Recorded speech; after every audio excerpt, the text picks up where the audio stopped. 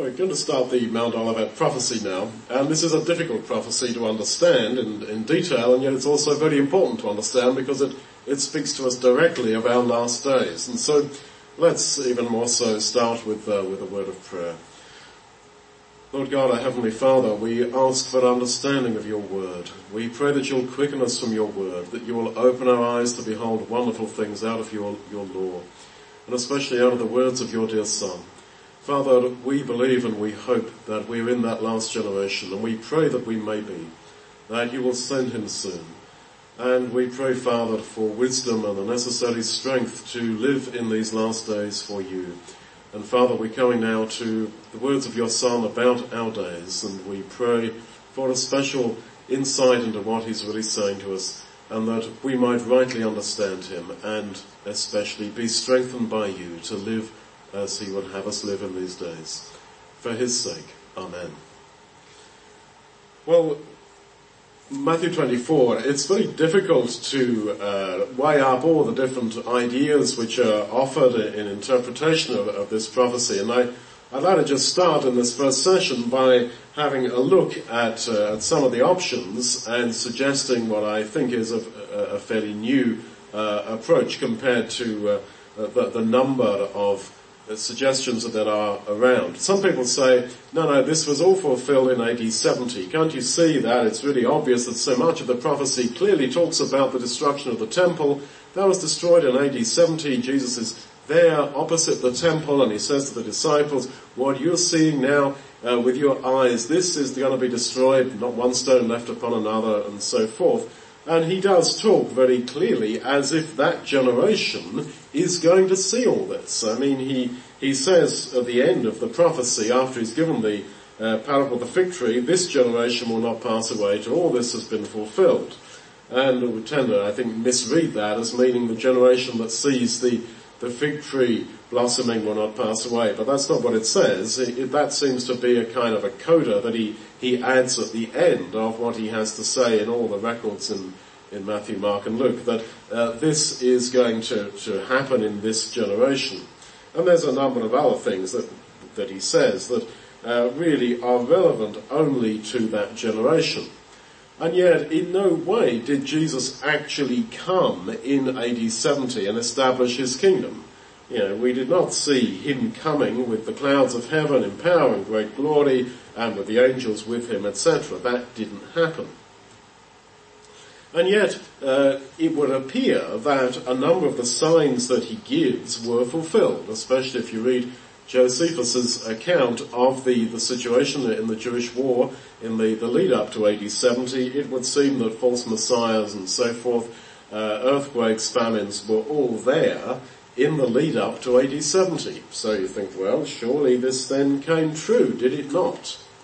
And yet there's this big problem that there are a number of things that are said here that clearly didn't. I mean, the gospel of the kingdom in verse 14 did not go for a witness to all nations. It simply didn't. It did go in a limited sense into the Jewish world, even into the Roman world, but it did not go to all nations. And even though Paul in Colossians speaks as if that verse had some level of fulfillment, that doesn't mean, when you look at the text here, that the ultimate fulfillment was achieved. It clearly wasn't. And then you have the whole thing of the fig tree, that there's got to be spiritual fruit on the fig tree. That's clearly in the context of the usage of the fig tree in the Lord's teaching and experience, and in the wider Old Testament, that's clearly what it means. There must be spiritual fruit in Israel. Well, that didn't really happen. Instead of the gospel going into all the world, the disciples took it to the Jews, and there was a huge load of controversy amongst the believers as to whether it should be taken to the Gentiles, to all nations, and Paul was put on the outer, it seems, over all that, and the whole thing broke up in a load of argument, as I see it, and false doctrines came in, and so forth. So, what are we to say? Did this whole prophecy fulfill in AD 70 or not? Well, it's clear that it didn't all fulfill. That parts of it apparently had an initial fulfillment, but the whole thing clearly didn't. And also, there are quotations and allusions to prophecies in Zechariah and Daniel, which are clearly about the last days, about the time just before the coming of Christ. And the time of trouble, such as never was, which is pretty well a quotation from Daniel 12 verse 1 about the time of trouble for Israel, such as never was. This terrible time coming upon them.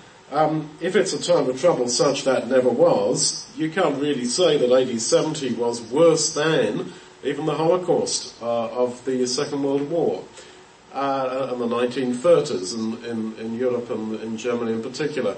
So, no, this has got to speak about the last days. And yet, you keep on getting this impression that Jesus is speaking to the disciples about what they were going to see, what was going to happen in their lifetimes. Well, there's been various theories put forward. One is that there's a break in fulfillment in the Olivet prophecy, that certain verses apply to AD 70 and then there's a break. And that has been argued particularly from Luke 21, but here in Matthew 24, reading the chapter right through, you do not get that impression that there is any break in fulfillment. The whole thing reads as one presentation. So what are we to make of this? Well, my suggestion is this, that if you look at the nature of Bible prophecy, it's not all set in stone, whereby God predicts a timeline of events, and if you're savvy enough and smart enough, you can start to see that timeline of events fulfilling, and then you say, yes, and now this has happened, and then that's going to happen, and then that's going to happen, and then the day of the Lord will come. That is never how Bible prophecy has been used. The Lord Jesus said himself that he told people what was going to happen ahead of time, so that when it happened, then they would know. Then they would understand. In other words, the understanding of the prophecy is at the time of fulfillment and not ahead of time. And I think that's because God is, to some degree, open in his way of working. There's all sorts of possible futures that he sees. And he may say things which are apparently predictions, which are, even though the conditions are not mentioned, he's saying this is what could happen. For example, in 40 days Nineveh shall be destroyed. Now there was no condition mentioned, but they repented, and in 40 days Nineveh was not destroyed. And yet reading it, just taking that verse in isolation, in 40 days Nineveh shall be destroyed, you could, if you're a cynic, say, yes, so the prophecy wasn't fulfilled. Well, no, it wasn't fulfilled, but that is not because God is somehow not capable or because God messed up. That is because God is open to human behavior. And what you see in his way of operating with prophecy is what you see actually in your own life and what you see in the lives of other people. That there are all kinds of possible futures, possible destinies that open up in front of us. And if you go that way, okay, so then another set of possibilities opens, and if you do that, then another set of possibilities opens. And it does seem to me that God is almost playing chess with us. He's going to win ultimately, but he sees the various moves we can make, and he knows all these possible futures. And that is why I think it must be very tragic to be God, because you see so much wastage of potential. Now, to give another example of a conditional prophecy, you look at all that stuff at the end of Ezekiel there about a temple. Well, quite clearly, this was more command than prediction. It's called in Ezekiel 43 the law of the house. This is command rather than prediction, I would say. This is what could have happened when they returned from exile. They could have built that temple. There could have been a messianic kingdom, it seems. But they didn't, and that's why when they built a far smaller structure, some people cried and some people shouted for joy. And I think the ones who cried were those who perceived that this is not Ezekiel's temple. And looking at it that way, you get round the whole problem of there being sacrifice in the age to come, which would seem to clearly contradict the teaching of Hebrews that the Lord Jesus was the one sacrifice for all time. That ends the need for all time of any other sacrifice. You've got the whole thing about mortal priests, that they're not to wear certain clothes that make them sweat. They are not to marry divorcees, so there's going to be divorcees in this kingdom, just that if you're a priest you're not supposed to marry one. It's all very human. It's not speaking surely of the kingdom of God. It's talking about a human situation that could have happened here on earth. Give you another one, Samson. He shall be a Nazarite from the day of his birth to the day of his death. Well, yes, he shall be, but actually he wasn't, because he had his hair cut. And he departed from God for a period. So that didn't happen, did it? And so it also was, in my opinion, although there's a lot of different theories about this, when God says, in the day that you eat that fruit, you shall surely die. Dying, you shall die. It's not talking about a process. It's talking about you really will. It's an obvious Hebraism that simply means this shall really happen. If you eat the fruit, in that day you shall die. They ate the fruit, and in that day they did not die because of God's grace. Because he thought up another plan, as it were, or revealed, shall I say, another plan to them. And so, when you come to the Olivet prophecy and the predictions of the Lord's coming in AD 70, and the way that he speaks as if this shall happen before your eyes, this generation, and it didn't. That is not because he got it wrong. I would suggest that it's because the preconditions that were required, some of which are touched on in the Olivet prophecy, were not fulfilled. And so there was a delay of that fulfillment until, we hope, our last days. And the two most obvious preconditions that were not fulfilled was the gospel going to all the world, to all nations. And as I say, whatever limited fulfillment that had in the first century, it could not ever have fulfilled the requirements of the text there, and that text is expanded upon, as the whole Olivet prophecy is in the book of Revelation, where we read of people having heard the gospel and having been redeemed from every nation, every ethnos, every ethnic group, every language group of the whole world. Well, that cannot by any imagination be twisted to mean something that happened in the first century. It simply didn't. And therefore that was not fulfilled. Likewise, the fruit on the fig tree, spiritual fruit upon the tree of Israel, this did not happen. Israel did not repent. And I would say that those two things, the taking of the gospel to the whole planet and the repentance of Israel, that these are the preconditions required for the second coming. And that is why there is no calendar date for the second coming. That's why you can never predict it, because there is no date. Because it's not that God has given a date, he has given preconditions. And when they are fulfilled, then the Lord shall come. So then, what appears to be a primary fulfillment of the prophecy in AD 70, I would argue slightly differently. And I would explain the similarities between the Olivet prophecy and AD 70 in terms of this was all going to be fulfilled, and God from his side did what depended upon him, for example, earthquakes, famines and so forth, but man did not do what depended upon him. And so the whole thing was delayed. And the similarities on a few points that connect with the Olivet prophecy and what happened in the first century, I would explain in terms of God having set up the potential for fulfillment then. But it did not happen. It did not happen. And therefore it has been delayed. Now, that does not mean it shall not come true. But it has been rescheduled, and I would say reinterpreted, and that is why not every literal detail may have to come true. It may come true in essence. For example, the whole thing about he that is on the housetop, don't come down into your house, that's an allusion to people running over housetops to escape. From one housetop you could jump to the other, or even there were little sort of ladders that went between them. And he's saying, look, you do that. Don't go down into your house to get stuff, you just go as quick as you can. Well, that was culturally limited to the sort of houses they had in the first century. Now, whether every detail like that has got to come true, I doubt.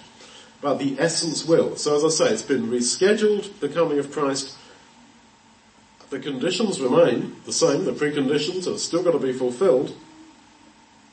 And the details may be reinterpreted.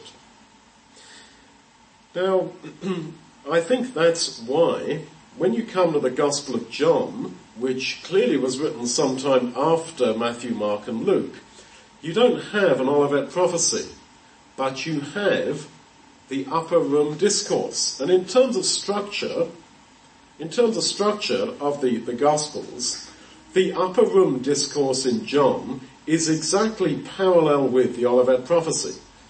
There's all the events that go on, and kind of leading up to the crucifixion, and then immediately prior to the Lord's arrest, he gives this great speech in Matthew, Mark and Luke opposite the temple, saying what's going to happen to the temple, the Olivet prophecy. But in John, instead, you've got John 14 to 16, where the Lord is in the upper room giving this discourse. And when you look at the upper room discourse and the Olivet prophecy, you see that they are absolutely connected. There's so many turns of phrase which are identical. And I'm just going to run through them with you. John 13 verse 1, he loved them unto the end. The end. Matthew 24 verse 6, then shall the end come, the coming of Christ. Birth pangs. Matthew 24 verse 8, all these things are the beginning of birth pangs. Jesus uses that. John 16, a woman when she is in labour has anguish. In the world you shall have tribulation. That's exactly Matthew 24. These are the beginning of birth pangs, and then shall be great tribulation. So then, the birth pangs, which Jesus was talking about in John 16, were actually his sufferings that were leading up to his resurrection, and he's saying, you are going to share them. But then Matthew 24 talks about that in terms of the last tribulation. Matthew 24 verse 9, you shall be hated of all men for my name's sake. It's exactly the same words. John 15 verse 18 and 21, you shall be hated for my name's sake. And the Lord isn't saying there that that's going to just be in the tribulation period. He's saying, if you're in me, that's going to happen in life generally. John 16 verse 2, you shall be cast out of the synagogues. Again, Jesus talks about the synagogues in the Olivet prophecy. You shall be beaten in the synagogues, which was typically done before they cast you out, excommunicated you. He says in the Olivet prophecy, Matthew 24:10, many shall be offended, shall stumble. John 16 verse 1, I'm telling you this so that you don't stumble, so that you shall not be offended. Endure to the end, he says, Matthew 24 verse 13. He that endures to the end shall be saved.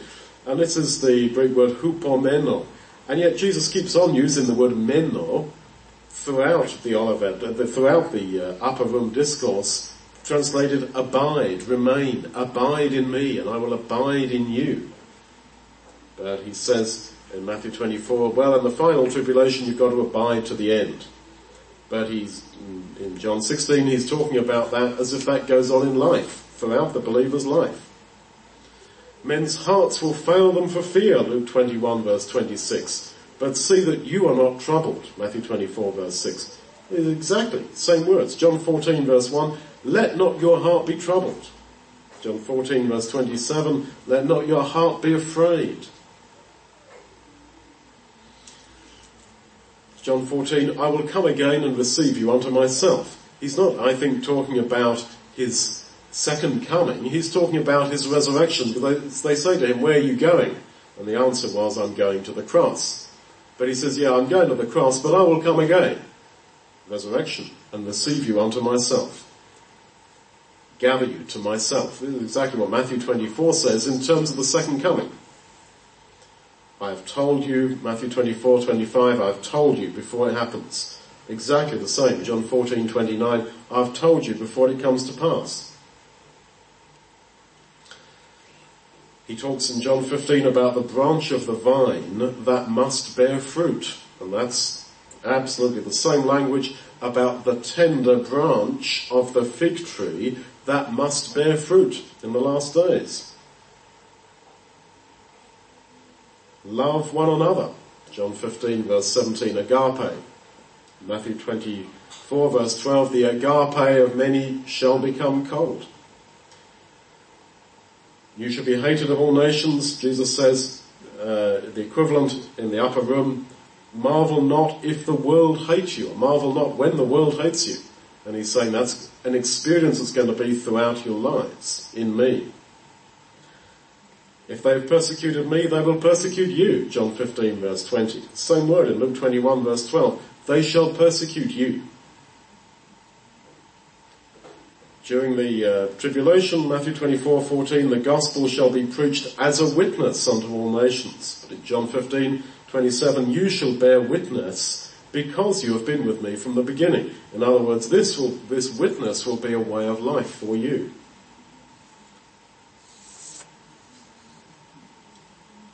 The Son of Man coming in glory. Matthew 24 verse 30. Well, Jesus says that the Comforter, the Holy Spirit, is going to be as good as his actual presence, and he shall glorify me. In the world you shall have tribulation, John 16:33. This is exactly the same word used about the tribulation of the last days. Matthew 24, 3 times uses that term. So then, what I think was happening then is that, yes, it was potentially possible that Jesus could have come in the first century, quite soon after his ascension to heaven. But the preconditions were not fulfilled, and so he did not. And his coming was therefore rescheduled until later.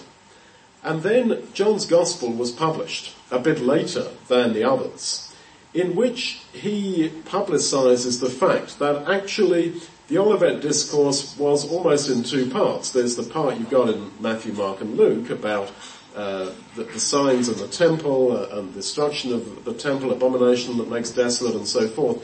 And then the second half was actually said in the upper room just to the disciples, where he seems to be saying all those things that I've just told you, the essence of it is true right now. It's not just jam tomorrow. This is not just a tribulation that is going to come in the future. It's going on now. And that actually by my Spirit, through the Comforter, I am as good as still with you. I am with you right now. And right now I'm, as it were, coming to you in clouds of glory. I am being glorified now. And so I think it's very challenging that what he's saying is, yes, I gave you all those signs, and yes, you can see them fulfilled at some point, and yes, I will come. And this is not to in any way downplay the reality of the second coming. But he's saying the essence of my coming is now. And that is a lesson that needs to be learnt, because so many people have spent their lives trying to work out Bible prophecy, comparing it with contemporary events, and they come to the end of their lives, they've done this for many years, and come to the conclusion that, well, whatever, he's not coming, and they've, at the least not at the moment, and they lose their interest and their faith. Whereas the essence is, this is the point of the connection between the Olivet prophecy and the Upper Room Discourse. The point is that is neither here nor there.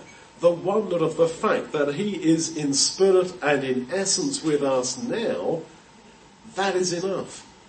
That is enough. And yes, he that shall come will come. But whether or not he comes in our lifetime is not the essence. Not only because we shall in any case be resurrected to meet him, but because he in essence is with us right now. And unfortunately I've noticed a connection between, apparently, as far as I can see, a total failure to feel this in some people, or their own admission that they don't feel Jesus present They don't think God's Spirit is active in their lives, etc. And yet they're very eager to look for the second coming, the visible second coming of Jesus, and to try to match world events against the prophecies, the Olivet prophecy, etc. They're very zealous to do that. And yet they admit, it's not me judging them, it is their own admission, that they don't believe the Spirit of God is active, and they would just put a red line through all the stuff about the Comforter and say, yeah, that was in the first century, Holy Spirit gifts, miraculous gifts, etc. And no, we don't have that presence of the Lord in our lives now. Well, we do. It's not talking about miraculous gifts. I'd be the first to agree that miraculous gifts, as claimed by Pentecostals and the like, are just nonsense. They don't have those gifts, and that's the bottom line. That's the end of argument. We're not talking about that. We're talking about the presence of the Lord Jesus in our lives. Now, that is a totally different thing, whereby you know him as a friend, whereby you see him being glorified, as it were, in front of your own eyes. And when the promise of the Comforter, that it will be almost as good as if he is with you still. Like he says, I'm going away, but don't be sad, I'm coming to you in the Comforter. He's using the language of the second coming about his coming to us now in terms of the presence of the Comforter.